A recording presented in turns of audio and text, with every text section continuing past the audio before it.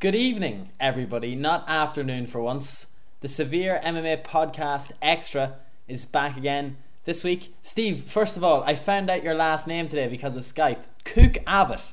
Yes. You've just always been front row Steve. I know, Or I Steve think, CA. yeah, and well, there's Oh where, my God. I thought it was because you you were know, the, Canadian. well, the CA makes even more sense now, doesn't it? I suppose it does make sense. And luckily for the people that heard you speak there, we have dramatically improved your audio quality. Ah, fantastic. Well, it's all down to you techno geniuses. The young bucks. Yeah, you kids. Kids and your toys. First things first, before we talk about fighting, you're back at school. Yep. You're back at work. Yeah. Back to teaching. Fantastic. Yeah, I got to tell you, and people will laugh, but I hate the long holiday. I get bored. Really? I like to be busy. So, yeah, I really do. I like what I do. So, you know what I mean? I really enjoy it. So, but I have to admit, don't the UK have much shorter holidays than the Republic of Ireland? Now, yeah, I have a consistent holiday since I stopped going to college, but yeah. See, when I was a lad so many years ago, my summer holidays were 12 weeks long. We broke up from June till September. That was what we did. It was so when I got here, and I was like 6 weeks. Holy moly! So these kids here, they don't know they're no wonder they get tired. We keep them in school a lot. that makes sense. I have to say, before we get on to it, how much of an age difference is there in our age? I guess there's probably 20 years. That's unreal. That's hilarious. So I know, yeah, and it seems like and now we're besties.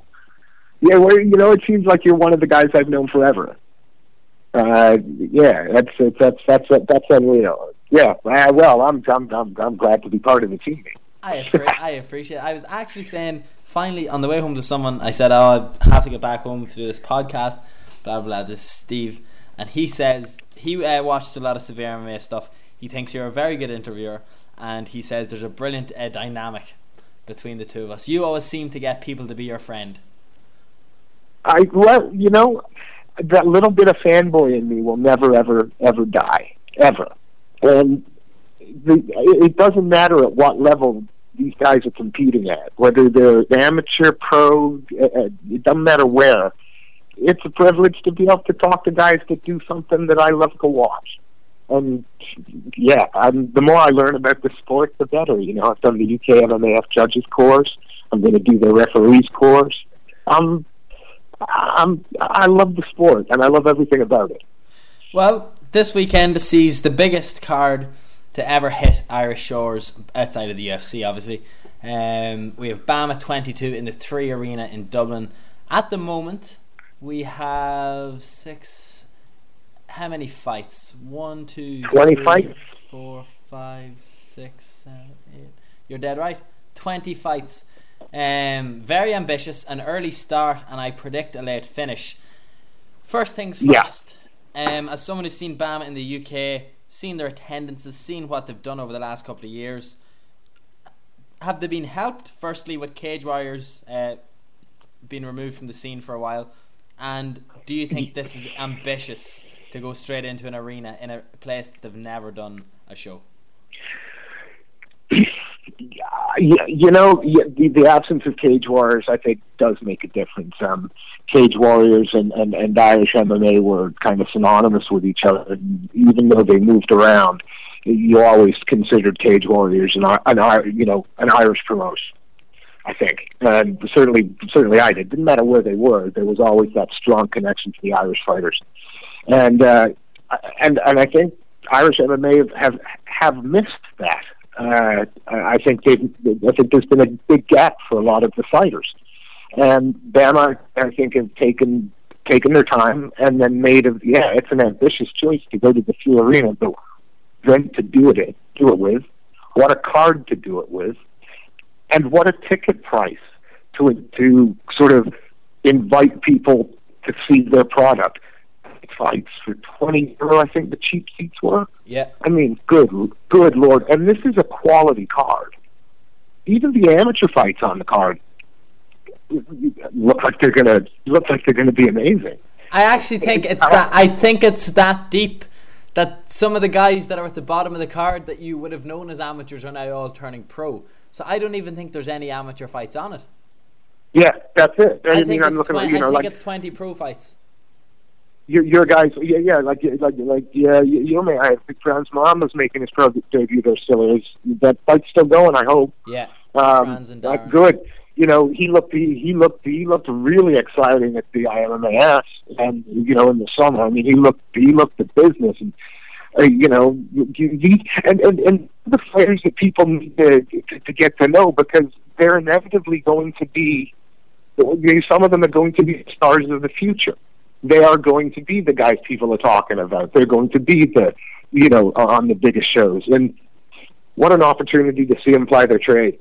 Yeah, well, a couple of things that we'll bring up, but I brought it up earlier on with Sean Sheehan.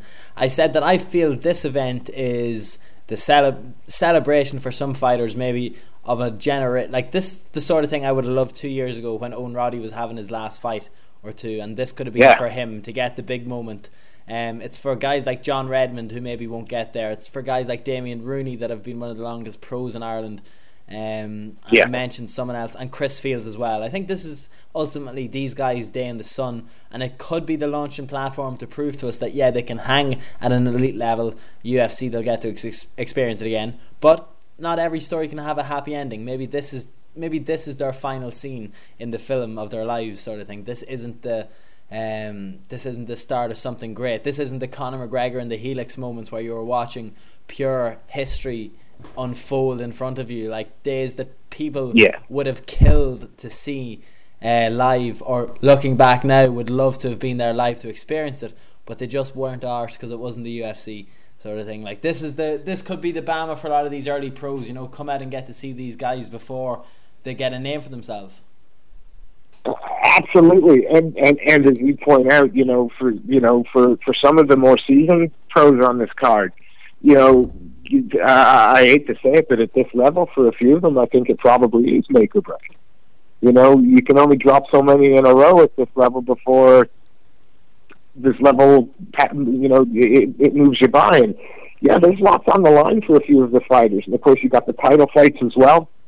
And Bama won't thank me for saying it, but the main event of Tom Duquesnoy and Brendan Loughlin. I mean, I'm sorry, one of those two. I mean, if the Fire Kid finishes Brendan and then wins this fight in a convincing manner, we don't see him anywhere other than a UFC cage in his next fight. I'm sorry, Bama, but there's no way. I mean, this kid is the real deal. And then you have Brendan, who came winning into that tough Smashes series. Arguable, that fight with Wilkinson, it could have been argued that perhaps it might have gone another way, but never kind of got his chance from that. Whereas guys who tend to put in good performance are at least given an opportunity, and seem to have passed him by. And he went to, more regional shows like FCC, and started fighting some ranked Europeans, and then getting into Bama. This is the path to the UFC for him as well.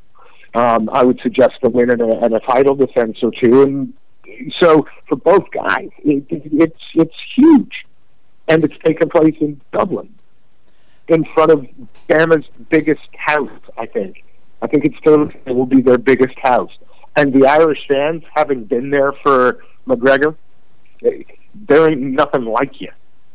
There is nothing in the world like Irish fans getting behind the fighters, and I don't believe that some of the British guys really know what they're getting into, and I think they're going to love it.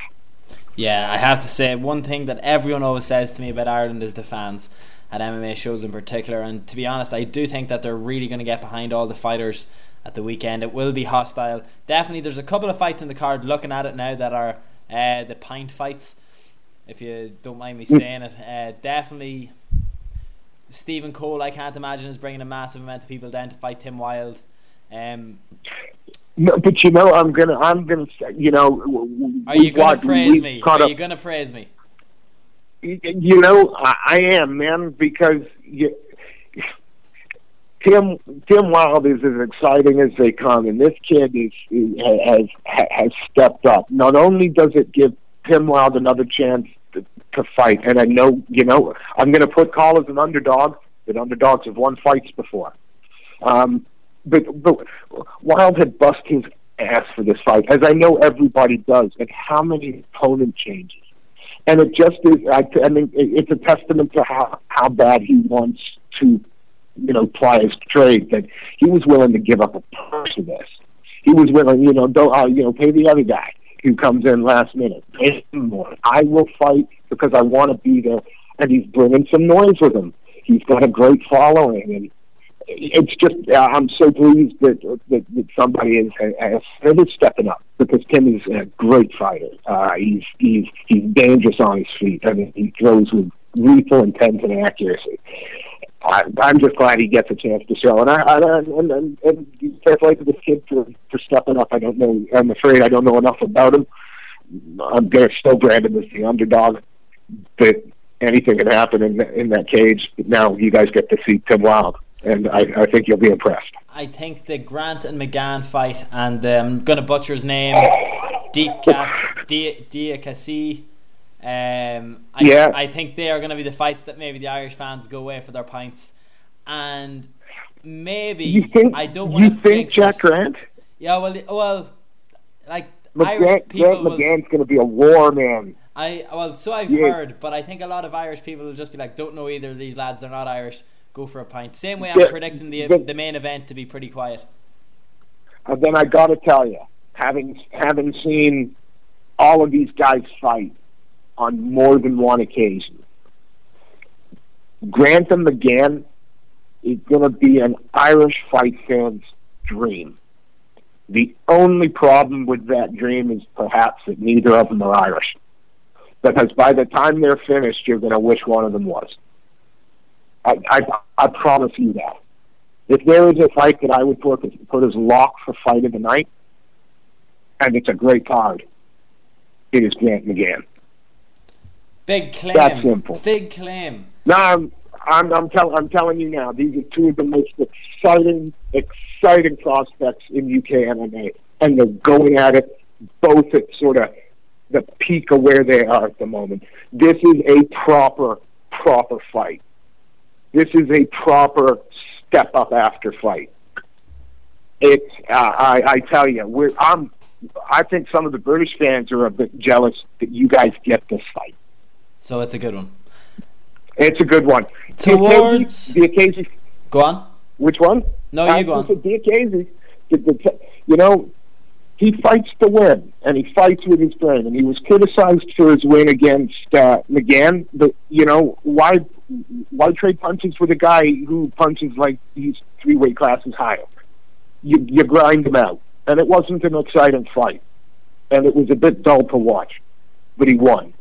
However, in the right circumstances, and it seems more recently, this is a kid who is hungry, and he's fighting as tough a nails guy as you can get, with some pretty explosive stand-up. This is going to be an MMA fight. I think it's not going to be dull. And again, from the UK scene, Diakasi right now is again one of those guys that people are tipping for the highest level.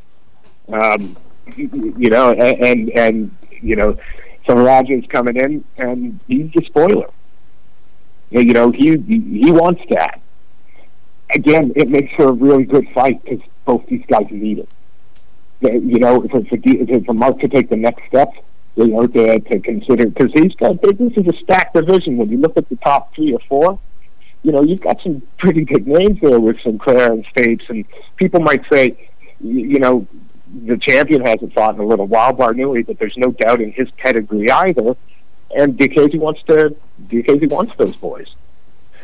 But again, a fight you may be sorry to miss.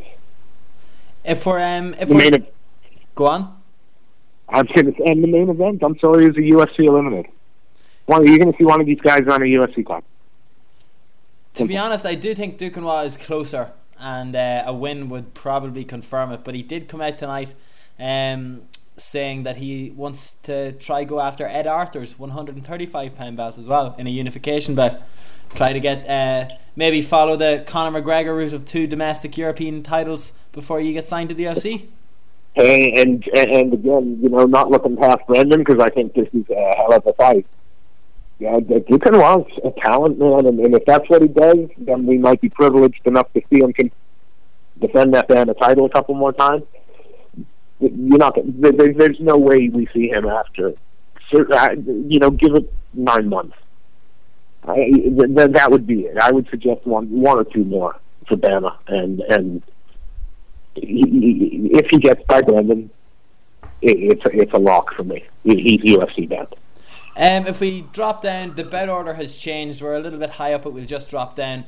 John Redmond, need to talk to you about this. I know you may not know much about Rhys McKee, but I know you know of John Redmond, and I know Johnny Jits, exactly. And I do know a little bit. About McKee, because I followed that quite closely. Because again, from the Irish side of things, there was a lot of noise going on about it. So this is McKee is. Let me get this right. He's making his pro debut 2 weight classes up from where he naturally fights. That is it.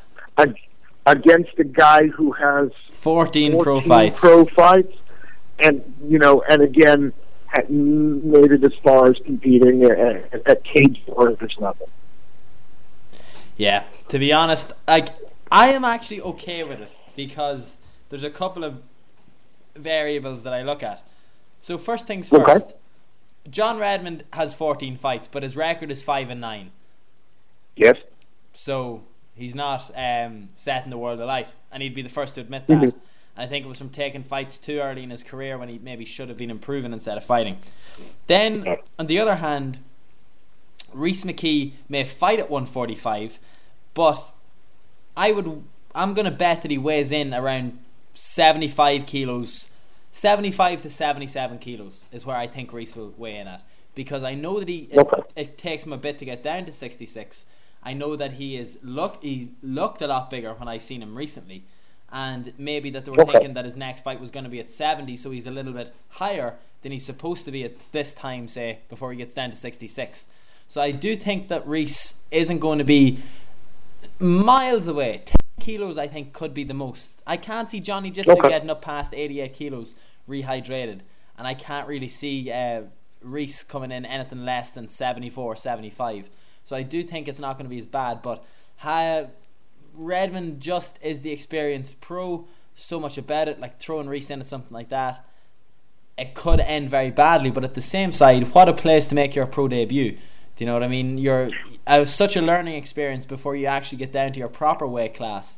Even a loss, but a great account of yourself, would fill him with serious confidence going forward at 145. Give me a taste of what he was like as an amateur. Rhys, look at it this way. Unfortunately, what may end up being a pretty telling factor is one of John's students, Owen Drumgoole, actually gave Rhys McKee a pretty tough fight, and that was Owen's a very strong wrestler. He was bigger than Rhys, and this was when Rhys didn't look pretty skinny and scrawny, to be honest. So maybe he has bulked up a little bit since then, but that for me is like, if the student can do that, what's the teacher going to be able to do? So I do think it comes down to if Rhys McKee can stay on the feet, because he has got a very good range, probably a similar enough range to Redmond. He will be able to hit Redmond, he will be able to get in close to him. It's just, will the power be a factor, or will the strength be a factor? Just the size. Like, John Redmond is not just a 170 pounder. I think he's a pretty big 170 pounder, and he's fought at middleweight before. Fought Chris Fields at middleweight a couple of years ago, fought a couple of his other fights at middleweight. So making 170 for him is going to be would be a struggle, I'd say, as well. Redmond is always, he seems, the fights I've seen, it doesn't matter if you land a few, he's going to keep coming. Is McKee going to be able to put up with that pressure? Is it going to be something he's used to?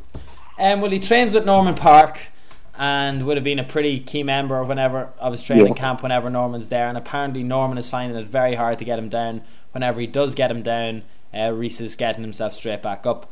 Also trains with a couple of other pretty big amateurs and pros. He has Connor Cook as well, so it's not like he's only training around people his own size. It's not a team alpha male issue here, looking out for a light heavyweight sort of thing. It's definitely guys in his training camp that are of varying sizes, and he's been able to hang with them at this level so far. So that's the one thing I'm most interested in. I think it's going to be a great experience for him, a great way to open the card. But just brushing through the next two before we can get to ones that we can discuss about. Patrick Wexted from Team Rhino is fighting Conor Dillon. Conor Dillon has been around Ireland for an absolute long time. I was looking at the Sherdog page and I thought I got it wrong there, but it seemed like I forgot the Chris Bouchard and Conor White fight, but I think that's off now. Yeah, I believe it is as well, due to injury. So it looks like Conor Dillon is going to be the second fight. To be honest, I would recommend people being there for this fight. Dillon is a very exciting fighter. Patrick Wexted has slick grappling. He's the guy that Andy Ryan has kind of been touting for a while. Fortunately, the start of his pro career didn't go really as planned. Headed over to somewhere mad. The KOK World Grand Prix with Io Daly, and it was a weird rule set, you know, the sort of ones where you can't strike from mount and stuff like that. Just a clusterfuck completely from him. He didn't get going anywhere. And according to Sherdog, he has a pro fight on his record from 2010, which I would have thought was an amateur fight, to be honest, at that time. But definitely want to see him. Looking forward to seeing him. Whereas Conor Dillon, you can't accuse him of not wanting to fight people. He fought Steve McComb, fought Paul Kaiser, Brian Moore, Decky Dalton, Joe Clark, Gary Morris, and most famously he also fought Conor McGregor as well. So it has been something like 4 years though since Conor Dillon has got a win. He's on a 5-fight losing streak, but he hasn't fought in nearly 2 years. So have heard great things about him and how he's improved. So I'm looking forward to that one. And then replacement fight, Gilmore and Alexander Lecce. James Gallagher unfortunately got injured. Lecce is 0-3 as a pro. Gilmore I think is 1-0 as a pro. This could be you know the way you predicted a fight being a great MMA fight? Yeah. This may not. Okay. Gilmore is effective. Can I advise them that people go on pints then? Stop pints then, because it's going to be awesome. Yeah. If you're going for pints, go then, pretty much. Yeah. But Lecce is a black belt in Brazilian Jiu-Jitsu. Gilmore, not that he's a slouch on the ground, but has gradually improved it over his last couple of fights. He did used to get caught a bit at amateur and submissions. So we'll see how that goes for him. But then we're moving on to the run of absolutely outstanding fights. Franz Malambo versus Darren O'Gorman. I know you spoke a little bit about Franz earlier on, but I have to say O'Gorman is one of the top prospects I think in Ireland. 3-0, 21 years old, from Cork, Trials Martial Arts. I'm excited for this fight. Probably my fight of the night. Well, you know, see, again, whereas I can speak confidently about Grant McGann, this is one where I don't know enough about one of the opponents to make, so I'm going to, let's bet a Guinness on it. Well, you know I don't drink, Steve. Oh, man, well, you can have a Coke and I'll have a Guinness. Yeah, okay, a vice of choice, we will say. Yeah, fair enough. Yeah. I have to say, this fight though is the thing that I would have used to be annoyed about seeing matched up. Two guys earlier on in their careers, and now I realise that all of this fabled Irish amateur MMA, great standard of amateurs, are now all ready to turn pro. It's like all the ducklings leaving the nest, and ultimately they're going to have to start fighting each other at pro now as well. Yeah, absolutely, and I know there's never a good time to lose, but if the fight is pitting two guys who are at the sort of peak of their games at the moment, and then let that fight happen. Let's let the cream of the crop really rise to the top, and fight the best to get there. That's wicked. Those are the fighters that we want. The ones that'll take that. They're not trying to look after a record, and I know it's important, but I'd much rather see competitive fights. It gives more legitimacy to what we love. I have to say, I'm not even going to pretend, but I don't know anything about Hatice Ozert, the Turkish delight. Do you? I gotta tell you, no. Except that she's stepping into the cage with, again, a fairly highly regarded young lady, I believe. Yeah. Looking at her Sherdog here, she hasn't won since 2011. She's 1-3. Sinead Kavanagh obviously making her pro debut. But isn't this the perfect opponent for a pro debut? Yeah. Especially on a card like this. Perfect. Absolutely perfect. These are the fights that I think that are going to sell BAMMA as an entertaining thing for the fans. I do think there's going to be a lot of high profile fights where we're going to see maybe very good amateurs come through and show that they're ready to fight professionally against other professionals. Well, obviously, if you're fighting professional, you're going to be fighting other professionals. I mean, people that have been fighting professional for a while. Yeah, because otherwise they wouldn't be professionals, would they? They'd be amateurs still. Yes. I had a feeling you were going to revert back to that point.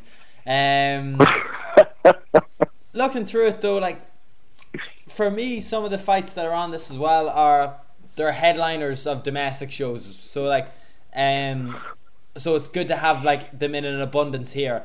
Dylan Tuke, someone who a lot of people are talking about, looking at his BAMMA picture here, seems like it was sunny in Ireland and he was wearing a wife beater or a vest for a few days previously. He's fighting Adam Cafferty, and Adam is going to hate me for saying it, but every time I talk about Adam I have to talk about his brother Luke. And Luke was the prospect in Irish MMA at amateur level. Some of the best hands that I've ever seen domestically. He seemed just to be destined for greatness, had it all. He's moved to London, he's working in a bar, I think, or working in hairdressing, and he seems to really be enjoying himself, so fair play to him. You should always go after what makes you happy, but I'll always mention Luke Cafferty whenever I have to talk about Adam. And that I don't mean that in a bad way, because Adam is a very good fighter as well, very well rounded, has very good striking coming from Paul Kaiser, but like, I know you've kind of heard of Dylan Tuke as well, and this is another one of the fabled SBG amateurs that people are making noise about. Yeah, and this, there's still, thanks to Connor, and I think thanks to Pendred and Houlihan and Daly. SBG is a charismatic gym, isn't it? And so the people, I think you make the assumption that those fighters are going to come out of SBG are always going to have something interesting, not only to do in the cage, but say and think about the sport. And I know that's it's probably a gross generalization, but I would suggest there is now a mystique about SBG Ireland and John Kavanagh. Yeah, I was about to say, how much of it do you think is a John factor? Yeah. I'm going to get into trouble. Yeah. I'm not sure. I know what you're going to say. Do it. I'm not sure that on this side of the pond, in the UK, maybe in UK MMA circles, because John competes over here, and his team competes over here. But certainly, I don't think anybody over on the other side of the pond, short of the SBG tribe, would know who John Kavanagh is. Without Conor McGregor. Now, that's not to say John Kavanagh's not a great coach, but John Kavanagh never seems to have brought... It's, again, like a lot of the greats, it's not about John Kavanagh. And it's never going to be about John Kavanagh. And so, because there wasn't any sort of need for self-publicity, it just happens that you have the biggest star in MMA who you train, you coach, you mentor. And yeah, does that make sense? Have I rambled there? I don't want to say accidental fame, because it's not accident. It's not an accident. It's a lot of years of hard work. But it's kind of like it kind of just happened out of nowhere that people were suddenly interested in John. Yes. But again, I think, that's partly, that's due to, the influence he has on those people, on those athletes in the cage, and the performances they put in. And it's, again, behind every successful MMA fighter, I believe, is, there has to be a great coach, and the greatest coaches are the ones that get their fighters to the greatest places. I do think, to be honest, that this is going to be a good night for John and SBG in particular. A lot of guys going to be announcing themselves to a wider scene than usual, maybe after their... I think there's going to be more of a spotlight on a lot of the pros in SBG because of the Conor effect, and especially when guys are making their pro debuts. I think it's going to be like they're going to be on bigger shows automatically. They're going to be on stuff like this BAMA card where so many guys are making their pro debut. There's going to be eyes on them from an early stage as opposed to maybe 3 or 4 and 5-0. Yeah, and the fact that Spike TV are going to say, they're going to be spoiled. Oh, for additional content if they need it. Yeah. Oh my good Lord. Yeah, it's just so, and so some of these guys, some of these debuting pros who have some high expectations on them, they have a shot with a performance of appearing on terrestrial television. That's huge. That's an audience unlike the which they will ever have competed in front of. I just think that's amazing. Since short notice is the theme, Arno Dos Santos stepped in to fight Keith Cody on a couple of weeks' notice.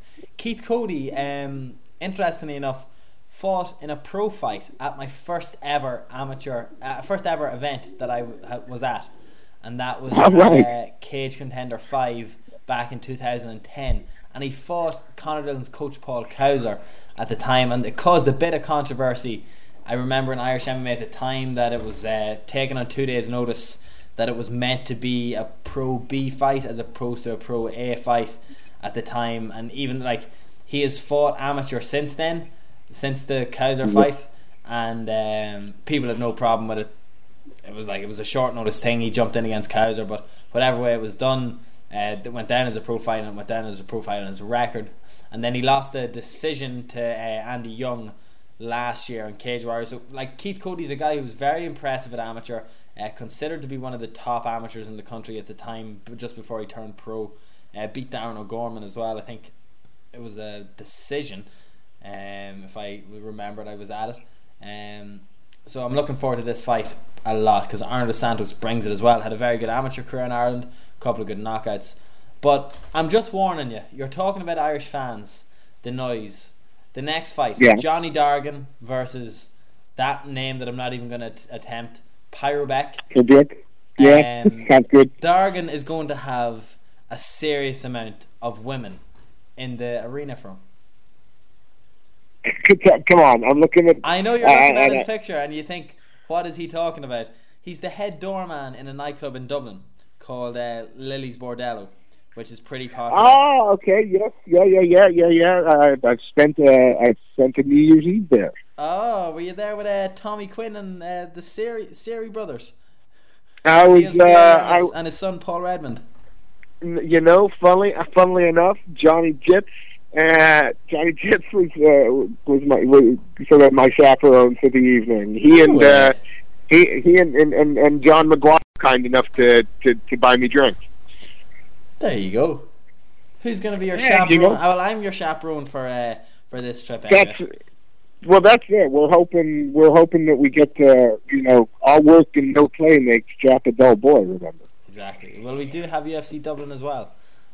I think. Are you coming to Dublin? I don't know. Oh. I think if we can get the accreditation, I will happily come. But I think we might be, the severe team in Ireland. You guys always rock the UFCs. We'll see what we can do. We could pull a few strings. If you can pull a few strings, I'm happy to do some press scrum.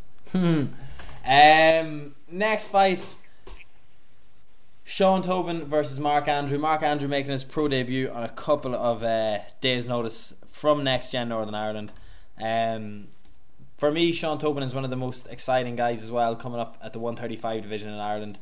I'm looking forward to this. I think it's going to depend on how Mark Andrews' wrestling is. Tobin is a very good wrestler for a standard for someone in Ireland. I think it's going to come down to that. Otherwise, it could be two guys willing to stand and trade with each other due to not being able to get a takedown or not being confident enough for the takedown. So, big night for Trials MMA, as I said. Darren O'Gorman and Sean Tobin both fighting. Sean Tobin, a fan of the Severe MMA podcast as well, probably listening to this on his way to cut weight. If so, enjoy your weight cut. We'll see you on Saturday. Yeah, what kind of, forgive me because I don't know the guy. So is it more of is it a Greco-Roman sort of wrestling, or is it more sort of, is he like to grind it up against the cage, or is he a sort of take down, get position, beat you up kind of guy? I just want to check before I say it. Ryan Schultz, is the guy who's his wrestling coach. He's a MMA fighter from the States, and since he started working under him and traveling and him bringing him over, the difference in his game has been good. It's freestyle wrestling. When we were down in Trials watching them, they were locking up as well in headlocks and stuff like that, switching to arm drags, and just beautiful technique that Sean was showing. I thought this is really impressive. And then they started wrestling, doing some MMA rounds as well. I thought, it's looked good in fights. He was meant to fight a guy called Gavin Kelly, and I think that would have been a great test of his wrestling, because Gavin has good wrestling. Gavin actually knocked someone out with a slam before, from a wrestling takedown. So that would have been a good matchup. This one, I think I can see more Tobin maybe having the advantage in the grappling aspect and being able to grind a decision. But there is power from both guys, and Mark Andrew was probably one of my most exciting, most favourite guys to watch in the amateur scene. He really did put it together, and put it together very nicely. How short notice is this for him, did you say? 5 days. Is cardio going to be an issue? Is this a guy that, is this one of those, the kind of new generation that are in shape, sort of like fight shape, almost 24/7, or is the stay readies? He's I think it may be a bit of a sticking point cutting so much weight in such a short space of time, but ultimately he is part of the Next Gen fight team that would have been getting ready for Dec Larkin's fights, Andy Young's fights, some of the amateur guys on local shows. It's not like he hasn't been in the gym training, and obviously he would have been there to help Alan Philpott and Conor Cook, Norman Park as well, get ready for all their upcoming fights. So I don't think it's something like he was chilling at home and Rodney had to ask him to come in and start training and cutting weight straight away. So now you can drop some knowledge bombs on me. I know you spoke about it earlier. For those that I don't think we actually said it, I got a phone call off yourself and then off Tim Wilde's coach, asking just, do I know any fighters that would take this fight on short notice? Because he had so much support coming over, that he was trained so hard for it, that it's going to be an exciting fight. He is an exciting fighter. Was originally supposed to fight Philip Mulpeter, then someone else, I think from SBG. Mulpeter and Wilde would have been a great fight, but I have to say, we put it out there, found out Stephen Cole was interested. He had to pull out of his fight with Alexander Lech at 145, and I think it may have been overweight, and now he'd be able to make 155, so Bama brought him back in to fight Tim Wilde. Hype him up for me, Steve. Tim, every time this kid gets it, Wild by name, wild by nature. That was the first thing that one of my, that Clayton Costello said when we watched Tim Wilde perform. The guy was a beast. I have never seen a more violent, exciting finish to a fight than sitting cage side. I'm watching him hit his opponent so hard that for 5 minutes his opponent tried to wrestle with 5 minutes tried to wrestle with Leon Roberts, who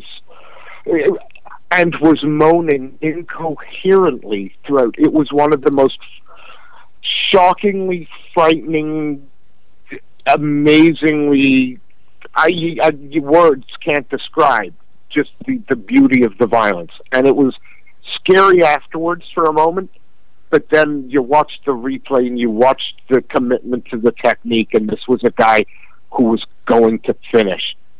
And that's what Tim Wilde brings every time he steps into the cage. He lost to Sean Carter, Sexy Curls, at Cage Warriors. He got triangled in the second round, I think it was. And I take nothing away from Sean Carter. He won that fight. But he certainly didn't win the first round. As a matter of fact, he was lucky to survive some of it. And Tim Wilde fractured and then broke his hand and still continued to throw punches with it throughout the first. He couldn't use it in the second. No excuses. Those things happen, and I don't want to take anything away from Carter's, grit and ability to win. But that's one of those big what ifs. If that hand hadn't fractured and then shattered, broke even more when he continued to uppercut him, if that hand had been healthy, I'm afraid for me there's always a what if, because the first round was so one-sided. All right, maybe a 10-8. Maybe is it the sort of thing that we're going to see replicated maybe in the UFC in the future? I think Tim, there are a few. Yes, I believe Tim Wilde is more than capable of competing at the UFC level. I believe if he does, it will be at a weight class down. I think he will cut even further, and I think he can. But he is without doubt one of those extremely exciting, extremely talented prospects coming out of UK MMA.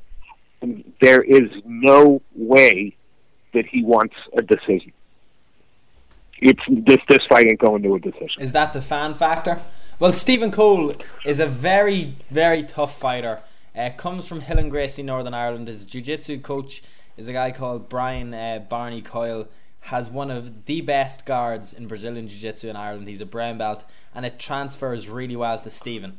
Stephen plays a very similar game. He'll play a close guard, he'll play a butterfly guard, works over hooks very well, will play butterfly sweeps, using the butterfly sweep to get into leg locks. He's an exciting fighter. Can I interrupt your jiu-jitsu brain for a moment and say, wasn't it somebody famous that said, you're a black belt until you get hit in the face, and then once you get hit in the face again, you're not a brown belt anymore, and once you get... And maybe it's playing favorites, because again, I am speaking without having seen Call fight, but having watched Wilde grow throughout his career, from almost the very beginning, I just don't see it being a very good night for Call. And if he's tough, I just see it being a very long, unpleasant night for Call. There we go. I really do rate Tim Wilde as a fighter. This guy brings it to the table, and again, I really believe maybe a name to keep an eye on. Maybe one of those guys that when if it is another Bama fight next, in Birmingham, if that's what is next for him, and you guys get a chance to watch him, I think Wilde's the real deal. Well, if that fight lives up to your expectations, Conor Cook versus Paul Byrne is going to completely destroy them for you. Paul Byrne, talk to me about this fight. Paul Byrne, one of the most exciting prospects that I've seen in Ireland in a while, was training under Wayne Fagan initially. Wayne's gym had to close, and I think it might have even been before it closed.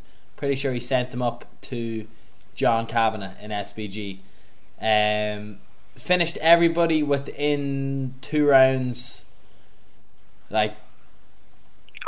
viciously. I saw a fight earlier on this year of his live. I've seen his last. He was at BC MMA in June actually. He beat Ty Palmer in the second round, TKO.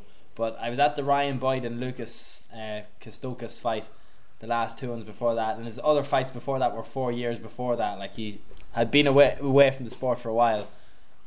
Brilliant Muay Thai, brilliant elbow standing. Once he got on top of Ryan Boyd, that was it. Butchered him from top mount with elbows. Go on. Yeah, I was going to say, and what is Cook bring to the table? Conor Cook has been around for a long time. Started off with a very promising pro career, to be honest. Wins over Henry Felipe, Ross Poynton, lost the fight to John Michael Shield. His weaknesses has always been his jiu-jitsu. All of his losses have actually come from submission. He's never been dropped. He's never been knocked out. He thinks that his striking is up there with some of the best. Former world champion kickboxer as well. Conor Cook is a very exciting fighter when he's able to fight someone that's willing to stand and trade with him. Got submitted in his last BAMMA outing, unfortunately, back in March, but Paul Byrne is going to want to stand with him, and Conor Cook's best chance of winning this fight, I think, is if Paul Byrne will stand with him, and it looks like he's going to do that. So, to be honest, this is going to be absolute fireworks. So this is going to be a proper stand-up war. Yeah, I'm picking this one to be the most violent fight of the night. Paul Byrne looks like he just looks like the guy that's always at the parent-teacher meetings that you probably give a great review of his son to, even if he's a little shit. That's Paul Byrne. Yeah, okay. He sits down and you're like, oh, you're his father. Well. What a little angel you have raised, sir. Yeah, okay. So, and both these guys have been around for a little while. Paul Byrne fought his first 2 pro fights back in 2010, I think 2011. Came back then last year in December. Conor Cook's been around fighting pro since 2010 as well. But that's it. Like, he fought pro 2010, and then fought amateur between then. Do you know, that sort of thing? So I don't know what the deal is with that. I think it might have been short notice fights or something. Like Sherdog early records for Irish MMA fighters, not the best thing to be basing stuff off, but definitely looking forward to it. Though next, Musa Kane Musa versus Miles Price. Tell me what you know about Kane. Kane's straight off. He's coming off some surgery on his knee. So this is going to be his first fight back in a little while. He's he's pretty much run rampant at FCC, which is one of the top regional shows in the UK. I mean, it pretty much has as good as it gets on the card, really. With your Paddy Pimblets and your Matt Inmans, and so they get some guys with some experience, and it's a good show. And he's been kind of running roughshod through there. Kane Smash was a chant that echoes through the place. He brings a lot of energy. He wants to finish. He's learned a little bit of patience. He was very, very aggressive. In the first time I saw him, really aggressive to the point where you might get caught. If you don't land that big shot, you're going to get caught at some point. But he tend to overwhelm his opponents. His last fight, he showed a lot of patience. He's got a ground game. He used it. He's really kind of maturing, I think, as an MMA fighter. But there's that little bit of crazy in him. You know what I mean? That's what I wanted to ask, because looking at his record, first 2 fights 2008, 2009, then took a 4-year break, came back in 2013, and has finished everybody since. I think the break was rather enforced. Oh, you can't. You can't elaborate. No, and nor would nor would I want to, not knowing all the details and not knowing. But it wasn't a break. It wasn't a break by choice, and I truly think that I truly think that him being in the sport and competing in the sport made him who. And I'm really, because he's roughhouse. You know what I mean? That's that's my local, that's our local, gym, and so it's a good story. Kane Musa is a good story. This is to have somebody who could have taken some wrong steps, made him take, now is and now is doing good. So he's exciting, and again he brings that little bit of that little bit of I'm gonna hurt you to the cage. It's a good thing. I think it's a good fight back to test out how the knee is after surgery, and he's got a bit of a grudge with the Lonsdale champ. The occasion, they were perhaps supposed to meet a little bit earlier, but that would send Kane injured his knee. I think Kane wants a spot. He's going to go out to prove a point about it. I think he will try to use this fight as a platform to immediately become the next contender for the Lonsdale title. That's what he's going to try and do with this performance. And unfortunately, it's not like he has a walkover in front of him, because maybe I am taking this from the same way you spoke about Tim Wilde point of view, but Myles Price has been around Irish MMA one of the longest. He has some good wins, lost to some of the best guys at the time. Colin Fletcher, unfortunately he went on a 3-fight skid. Ali McLean, Chris Stringer and Colin Fletcher. They might not be household, but UK MMA fans will know those names for sure.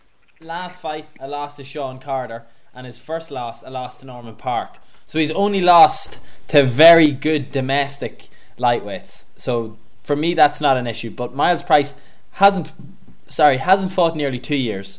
Went away and pretty much became a jiu-jitsu freak, an absolute nerd. Competed so much. I've competed against him. Got his purple belt, and is now finally happy again with his training. He said he was offered fights and he turned them down, and he didn't want to fight again so quickly, and that caused a bit of trouble in the early part of his career. Now he is fresh, he's rejuvenated, he has the energy again. I was down in his gym a few weeks ago when myself and Dave Fogarty were doing a little trip around Ireland, and it was probably the best gym that I visited. His passion is compelling. It just draws you in. You could sit and talk to him all day. While Dave was setting up the lights for his photo shoot, he just turns around and said, "Oh, I saw this really cool guard pass the other day," and then he spends 15 minutes going over it with me in jeans and a shirt, him just tracksuit bottoms and a wife beater, and you can finally see that he's so passionate about it. And I'm hearing from within Team Rhino that he is knocking guys up and down the gym, and this is a dangerous looking Myles Price. So for me, then this is going to be a hell of a fight. Then it really is. Myles Price actually is ingrained in my first Irish MMA memory. Went to an event the first day of the first day I covered an MMA event was the same day of my first jiu-jitsu class. Myles Price won his fight against Martin Begley that night with a flying rear naked choke, like jumping onto the back, Begley going forward, Myles following him, tumbling over him and finishing the choke. And I will always remember that finish. It was absolutely amazing. And now to see him back here after maybe recovering from a few losses, it's one that I'm definitely looking forward to. How's he on the takedown? How good is he on the takedown? Yeah. I don't know. I pull guard against him. Why is Musa weaker on the ground? I would suggest that you're probably not going to want to exchange power shots with Kane. I think it's fair to say that if you're gonna stand there and swing, I'm probably going to bet Kane 9 times out of 10. I think Kane is certainly the most dangerous on the feet or in sort of half guard top position. He can be heavy, and he can land shots. But I would suggest perhaps the back is where he likes to be least. Well, Miles Price may be listening. Take your advice. We could see his game plan on Saturday. Well, what I would say to Moose, it makes no difference because Moose's game plan is not going to be to grapple. It's that, so I'm not giving nothing. I ain't giving nothing away there. Kane's going to come out, and he's going to try and hurt him first, and then he's going to try and get a dominant position, and he's going to continue to try and hurt him until a finish presents himself. That's what Kane does, and that's what makes him exciting. So this is good. Again, we got people who have kind of knowledge of one side of the event, and I'm telling you, I've never seen a boring Kane Moose fight. You're telling me, Price has never looked better, never been happier, never been more dangerous. I'm sorry if it sounds sycophantic, but somebody's got to say thank you to the matchmakers, don't they? Yeah, unfortunately someone has to lose. I actually just got a Snapchat from Reese McKee. You know what Snapchat is? Yep. Yeah, Reese McKee saying, excited to fight. Excellent. Oh, it's the right kind of attitude, isn't it? Because if you'd said, man, I'm really not looking forward to it, I would have worried about that fight. Yeah, exactly. So he has the positivity nailed down.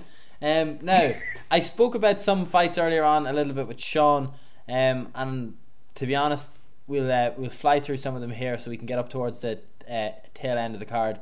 Carl Moore versus Paul Craig. I'm going to stick it out there again. I said it earlier. Paul Craig has fought pretty much nobody's. I do think Carl Moore is going to be too much for him. Not great records of the guys that Paul Craig has beaten. But you seem to have a little bit of a different opinion. You think that there is some rumblings about him out of Scotland. Well, yeah, a little bit. But I've got to look at. I have to. I've seen more. I've seen more fight more than once, and I would suggest he's one of the top. He was 205ers from not just Ireland but the UK as well. His stand up, his boxing is lovely. I mean, he totally picked the fight against Lloyd Clarkson. I mean, a fight that should have been stopped, I think, probably instead of being allowed to go the distance. I like Moore a lot, and I think that the noise coming, about him as being one of the top prospects is bang on. But Craig can go.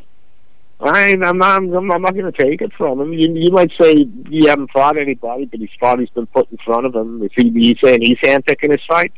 I don't know. I'm not saying he's handpicking them. I'm just saying it's a nice coincidence that the records aren't great of all the guys that he's been fighting. Yeah, and again, and I think guys have to. That's the thing now. When people are looking at records now. Media are looking.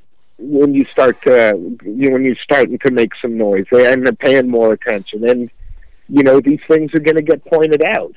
Now, whether there was anything he could do about it or not, who knows? But the fact is, it's there, and so he's gonna have to prove himself, and he's in for a tough night. I know because Carl Moore's a great fighter, so I'm looking forward to seeing how Moore's improved since I last saw him because it's been over a year.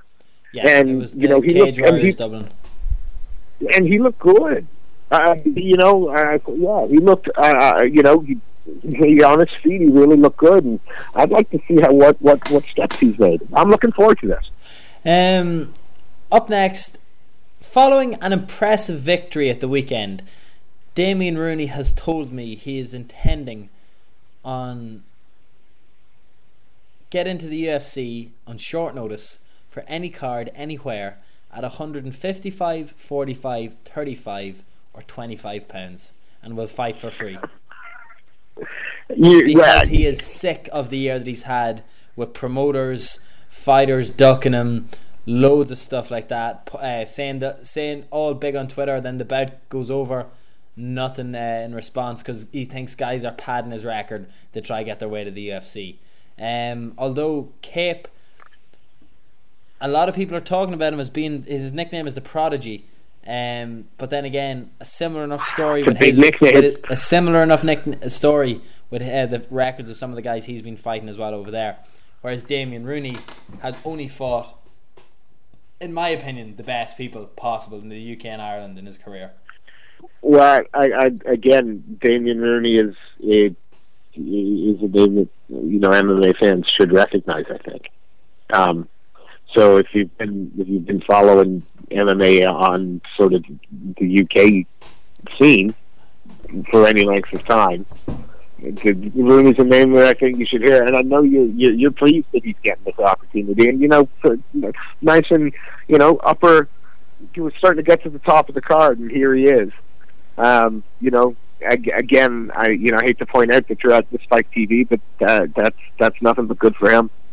That's more fun. If he's that hungry that he's gonna, I'll take a fight anywhere at this weight. That's awesome, man. This is isn't that the fight? You want to see this guy fight just because of his attitude. Yeah, he genuinely, and I think one of the most interesting things about him, and it's the last that I'll say about the fight, is that he's very successful in his other careers, in his personal training and his businesses and stuff like that. And I think there's a different type of crazy, a different type of beast inside someone that, even though they're secure, they don't have to get up early to do all of this training for fight because it's all they need.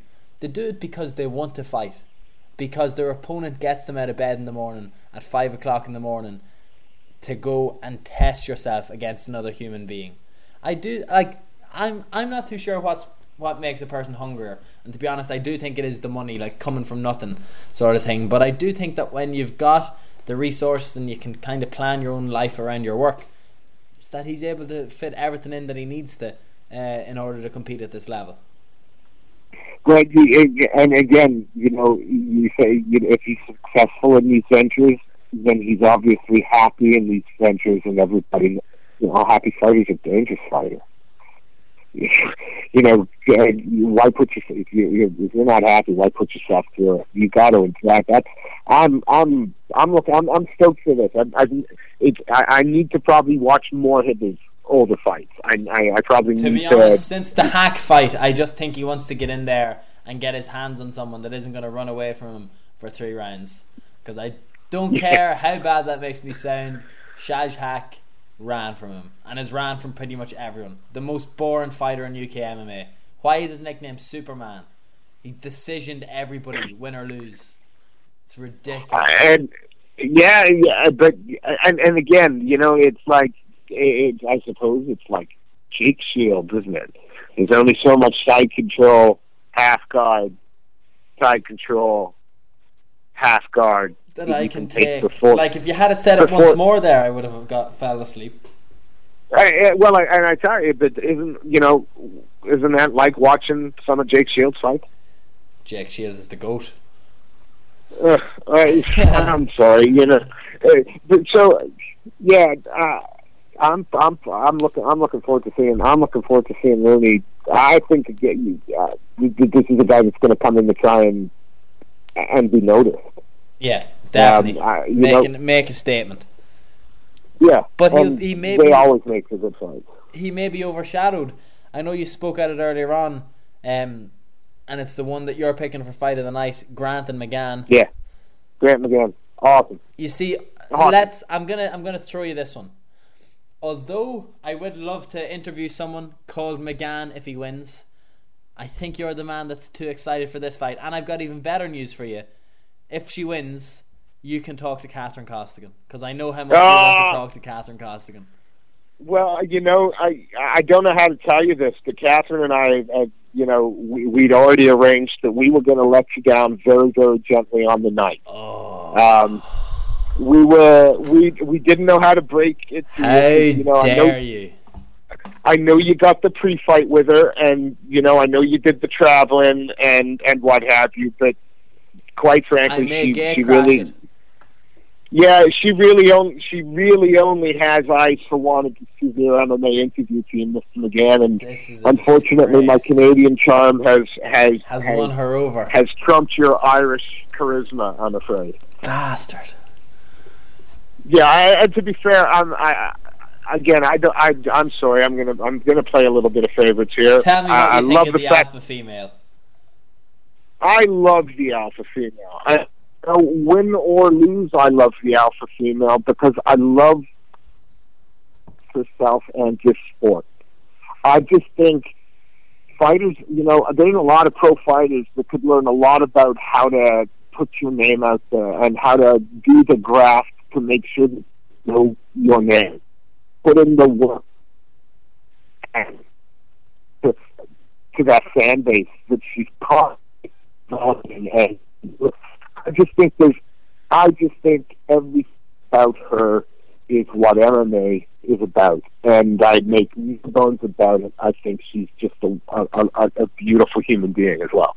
I think she's arguably one of the sweetest people I've ever met, and when she's on, one of the most exciting fighters to watch.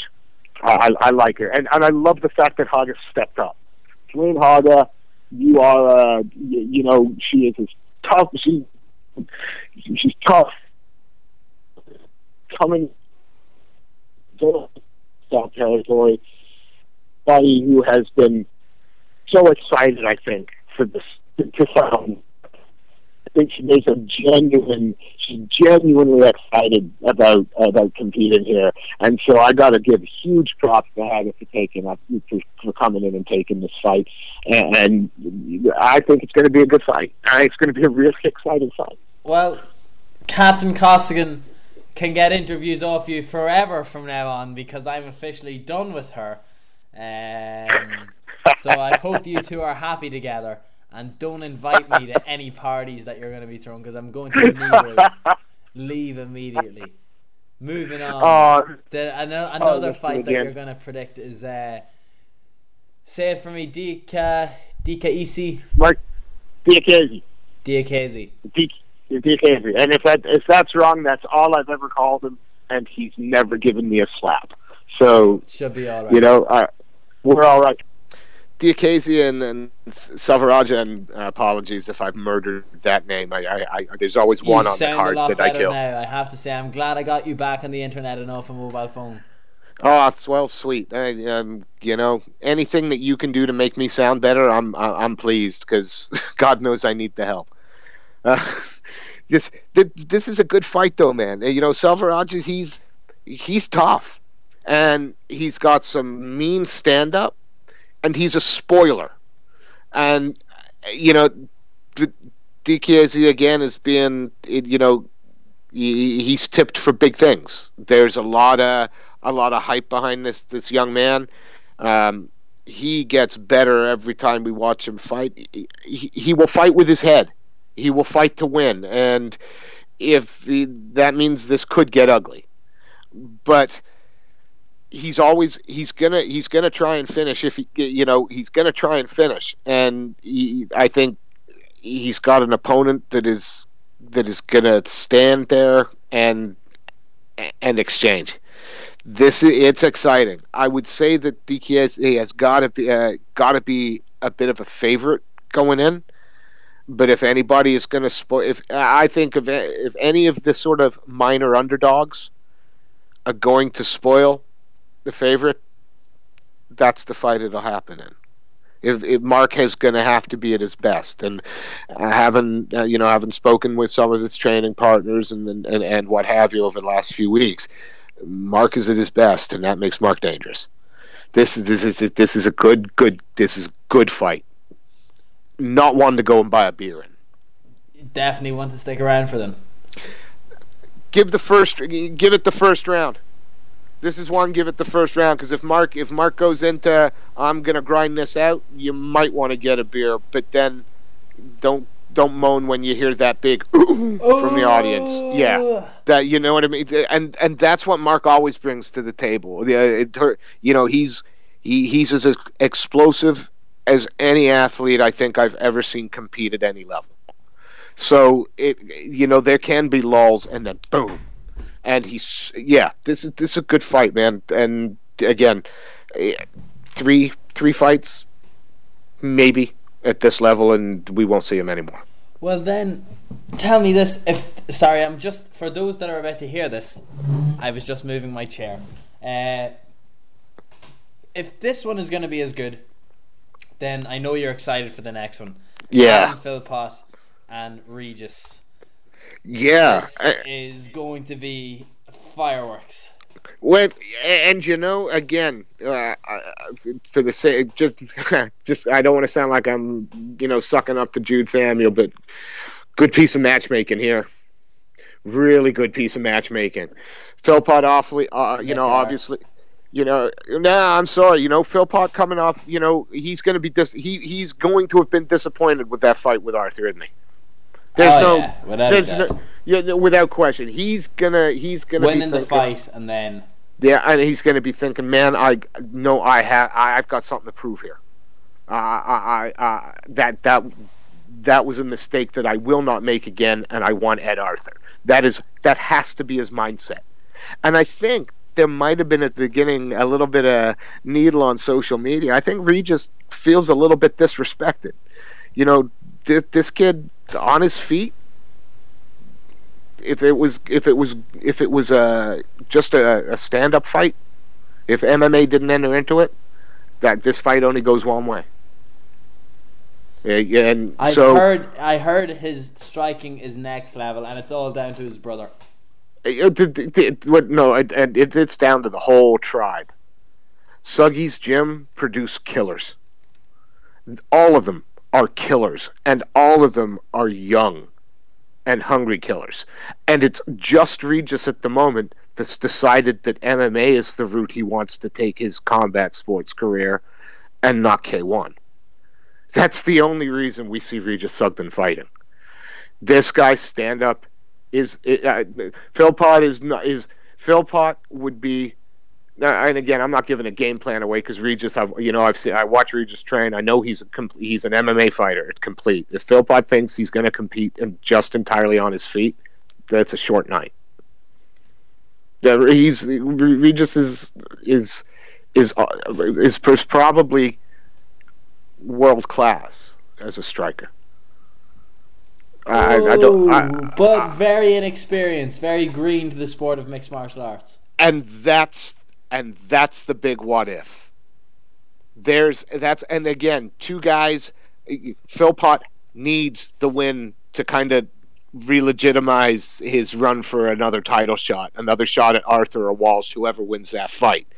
Sugden's now going, I got enough MMA now that I'm going to enforce my game plan. I see Regis kind of fighting a little bit like a Chuck Liddell. Although, he's won by triangle. He can fight off his back as well. This is not a kid that, is uncomfortable in, on his back or on the ground or grappling. It's just that his striking is superb. This is a great fight. Sugden wants a bit.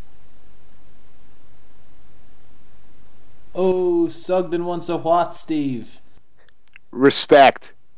I'm back. You're back. So sorry, you think Sugden's out just for out to prove himself here? I think he wants to show that he can compete with the guys that have been around for a little while now. I think he wants to show that his stand up, which was always going to be excellent coming in, has now been reinforced with some solid wrestling, some work off his back. Again, I'm watching this kid become a more complete MMA fighter every time. But I honestly believe in this one, the striking makes the difference. Well, up next, new nickname and all. I'm sorry. No, boo. I'm gonna. Will it get bleeped out or something? He had the Killing Fields was the best MMA nickname ever. I'm not gonna lie. I completely agree with you. Okay. And I used to love his old nickname, and I'm sorry that I've caused this because I was just introducing him as the housewife's choice. Bored housewives choose Chris Field sort of thing. Yeah. And unfortunately, it's stuck. And I love the Killing as well. So you're to blame for that, McGann? I'm to blame for it. I introduced him as the housewife's choice in an interview before. Could you not introduce him as the housewife's choice, Chris the Killing Fields? I could. Well, so you've ruined the best nickname in MMA ever. Pretty much. How do you live with yourself? I don't know. It's pretty tough. And to be honest, looking at Chris Fields' record now, I'm shocked that he actually hasn't won since 2012 because he had the tough stuff in between. So obviously he won in tough, but I gotta ask this question. Oh yeah, no. Obviously he beat Norman Paresi. That was the worst decision in the world. Okay. Is and that now what you were gonna ask? Yeah, but I'm now gonna follow it with how bad does he need this win? Oh, so bad. Is this, you know, is this kind of one of those moments that you were talking about, that it could be the end of something that might be maybe a bit sooner than you thought? To be honest, Chris Fields could win at the weekend and I think could retire. Now, maybe this is me being completely wrong, but it would not shock me if Chris turned around and retired. And the reason that I'm saying that is because there's talk of him opening a gym as well. I think I saw that on Twitter. Mm-hmm. And there's also countless people telling me how good of a coach that he is for the MMA team and how important he is. And I think he could be one of those guys, you know, started pro in 2012, that sort of thing, like fought all of these guys. Yeah. Oh, no, sorry, 2008, not 12. Yeah. Has been around for a long time. Could have got a UFC maybe a little bit sooner if Conor McGregor was established in the UFC and he was a teammate sort of thing 2 years prior. It's just the Jesse Taylor fight was too much for him. He lost it himself. He believes he lost it in the warm-up. He said it over the original man to come out to Sinead O'Connor's The Foggy Jew in Irish MMA before it was popularised with the Notorious B.I.G.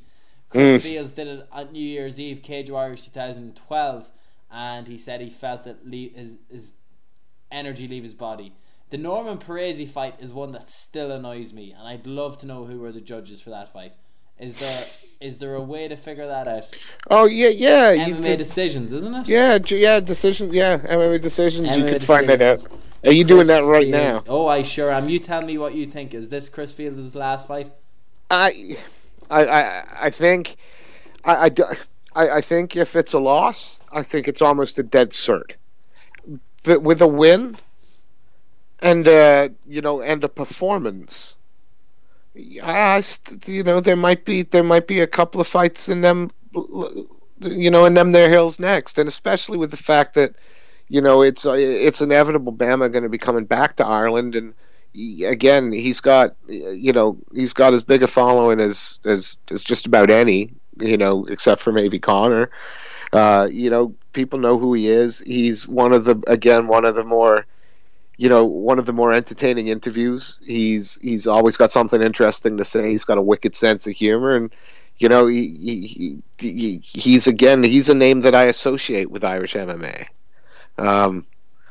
So I think that if he puts in a performance and gets a big win, I think there might be one or two more. I think maybe he'd like to see Chris getting to the UFC if he gets maybe 2 good wins. It would, yeah, and that would be why I'm not sure if he would consider packing it in after a good win. I think a loss pretty much says UFC's that's not going to happen. Am I judging that wrong? Well, no, I'll give you that. Looking it up here though, Paresi was deducted 1 point in round 1 for grabbing the cage, and all 3 judges had him winning that round. So that's a 9-9 round. Shockingly enough, Ben Cartledge gave it a draw. Even though Chris Fields, in my opinion, clearly won rounds 2 and 3. Barry Oglesby felt the same way, give it a draw, and Dean Weir give it 29-27 to Fields. That was a frustrating fight for him, but I do think that Chris Fields is just the nicest guy in the world. He really is The funniest, soundest man you'll interview. Oh yeah, yeah. You see that, just watching the stuff that you guys do. I mean, yeah, and that's the kind of fighter that puts bums on seats. And he better come out to Thin Lizzy. Yeah, you think? Oh, Jailbreak used to be just synonymous with Chris Fields in Irish MMA. Jacqueline, what do we know about him? Absolutely nothing. That Say it Chris again. Fields wants to punch him in the face more than he wanted to punch Thierry Henry for the handball. Oh man, well that's saying something. So he's in for it now. He's fighting he's a French guy, 6-2. Who knows if he's been fighting in France where MMA isn't even legal? Some of these wins are probably in rings with 2 rounds against his mates. Yeah, but then Gail Grimaud. But then you encounter your Mansour Banouis and your Czech Cones, who how we didn't see Mansour coming, I'll never know, because he just exploded in Bama, and how we didn't. And again, I don't mean any disrespect to Fields, but I would have backed them all day over Czech Cone. Yeah, I'd have backed them all day. If someone had said, we'll give you, you can bet your house on that fight, I'd have been tempted. I thought that was a dead cert, and I know that's bad in MMA. So I'm interested to see. I'm interested to see Chris coming in and sort of putting a stamp. Himself. Yeah, putting a stamp on that. Going, that was, I just got caught. It can happen. He threw a good shot. It landed. Job done. I'd like to see. I want to see. I want to see the killing fields. There you go. And that's where because. Yeah, I want him mean. Kick someone in the throat. Well, perhaps not quite that far, but I wouldn't mind a firm shin to temple. That'd make me happy. A good, a nice knee to the chin. I'll take a hook, a standing elbow. I'd like to see him nasty. Finally, the main event of the evening, which will probably take place at like 4:00 in the morning in Ireland. Nah, they're gonna run to time, mate. I tell you now, I will be surprised if they're out by much more than. What time will we be leaving the arena at? Midnight. Oh, not too bad. That's midnight. Well then, I'm not overly annoyed, but the main event, Tom Duquesnoy versus say Brendan's last name for me. Brendan Loughnane. Is it wrong for me to think all signs are pointing towards Tom Duquesnoy? No, I don't think you'd be wrong. I think And when are we going to see the Amir Khani rematch? That's it, isn't it? The only loss on his record, again, another, fast rising prospect in the UFC, Makwan Amir Khani. Yeah, that's... surely that's a fight he's on the UFC stage. I think people are looking at Duquesnoy, but I think you can't look past Brendan. Dominic Cruz was saying some pretty nice things about the kid. He went out and bust his ass. He's a hard worker. He's committed. He's strong. I think he's going to be much more physical than Duquesnoy, and I think if he can make the fight ugly, if he can, lots of being heavy against the cage, lots of uppercuts, this fight's not a dead cert for Duquesnoy by any point, and I do think the Fire Kid is a talent. This kid is special. I think Brendan is special too. This is a good fight. I think Duquesnoy might be a little more dangerous and a little more fluid in the jits element of the game. I think most people would think that. I think that Brandon in any kind of top position is not a good place for. Half guard will not be a good place for Tom. So he won't be able to play any kind of half guard game at all. Brendan's going to be physically more strong, so he's going to be able to use cage control. this, this is a style makes fights, and you're going to have two very, very different game plans, and it's going to be which guy can impose it, which guy can keep their composure. I'm really excited about this fight. I think it's uber competitive, and I can't pick a winner. 55% maybe Duquesnoy, 45% Loughnane. Yeah, I think this is a tight fight. This is a great fight. Sean Sheehan's only travelling up so we can say he saw Duquesnoy before the UFC. Really? He's going to hate me for saying that because it's not true, but I'm still going to tell people that. I'm going to spread it around. Oh, well, I'll help. You know what? If Sean Sheehan, if Sean Sheehan comes up to see these fights, we're going to get a squad photo. Would you believe? Every member of Severe MMA will be present, including Dave Fogarty, who's the BAMA official photographer for the weekend. That's absolutely phenomenal. Again, is Graham buying around then? He has our wages for us. Fantastic, Graham. Buddy, thank you very much. Thanks so much, Graham. I've always said he's so easy to work for because he's so generous and a tyrant as well. Yeah, well, but but he's generous. He gives and gives and gives. People like us need someone like Graham to keep us in line. I think probably so, but I've got lucky. I got Sean over here. And Sean's always good for a quick smack upside the head if I get too big for myself, too big for my britches. Always keeps me humble. It happens. Peter Carroll does that for me as well. Keeps me firmly on the ground. Well, what time am I going to see you on Friday? Well, like I say, we touched down. We're leaving stupid o'clock in the morning. I think we arrive in your fine city at about 7:30 in the morning. And where are you staying in the hotel that the fighters are in Bama? No, I think we're about a half a mile away because we're really tight and we didn't want to spend that much money. Of course. So are you actually in Dublin? Where are you staying in Dublin?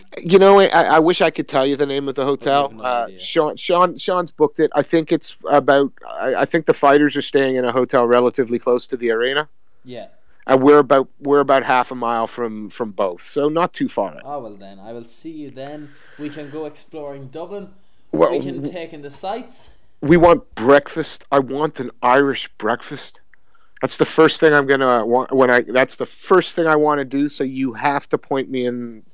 Sean. There are many places in Dublin to get good breakfasts. I would suggest heading to Temple Bar for an overpriced fry, but for the sake of it,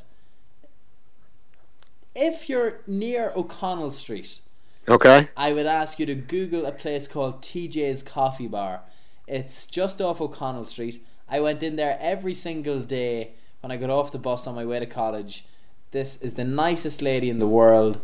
Cup of tea into my flask for me, a sausage sandwich with brown sauce. They make very nice fries, and I always mean to go in. I am going to deliberately walk down and get a tea offer at some point over the weekend, because every time I'm in Dublin now it's evening time, so I always miss going in to see her.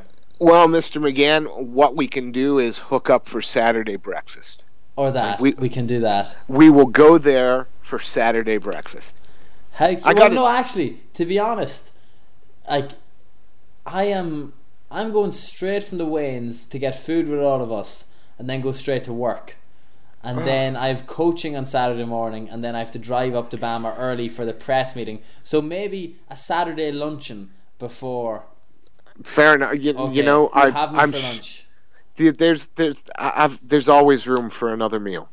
There's better be providing a good spread as well, if you're listening.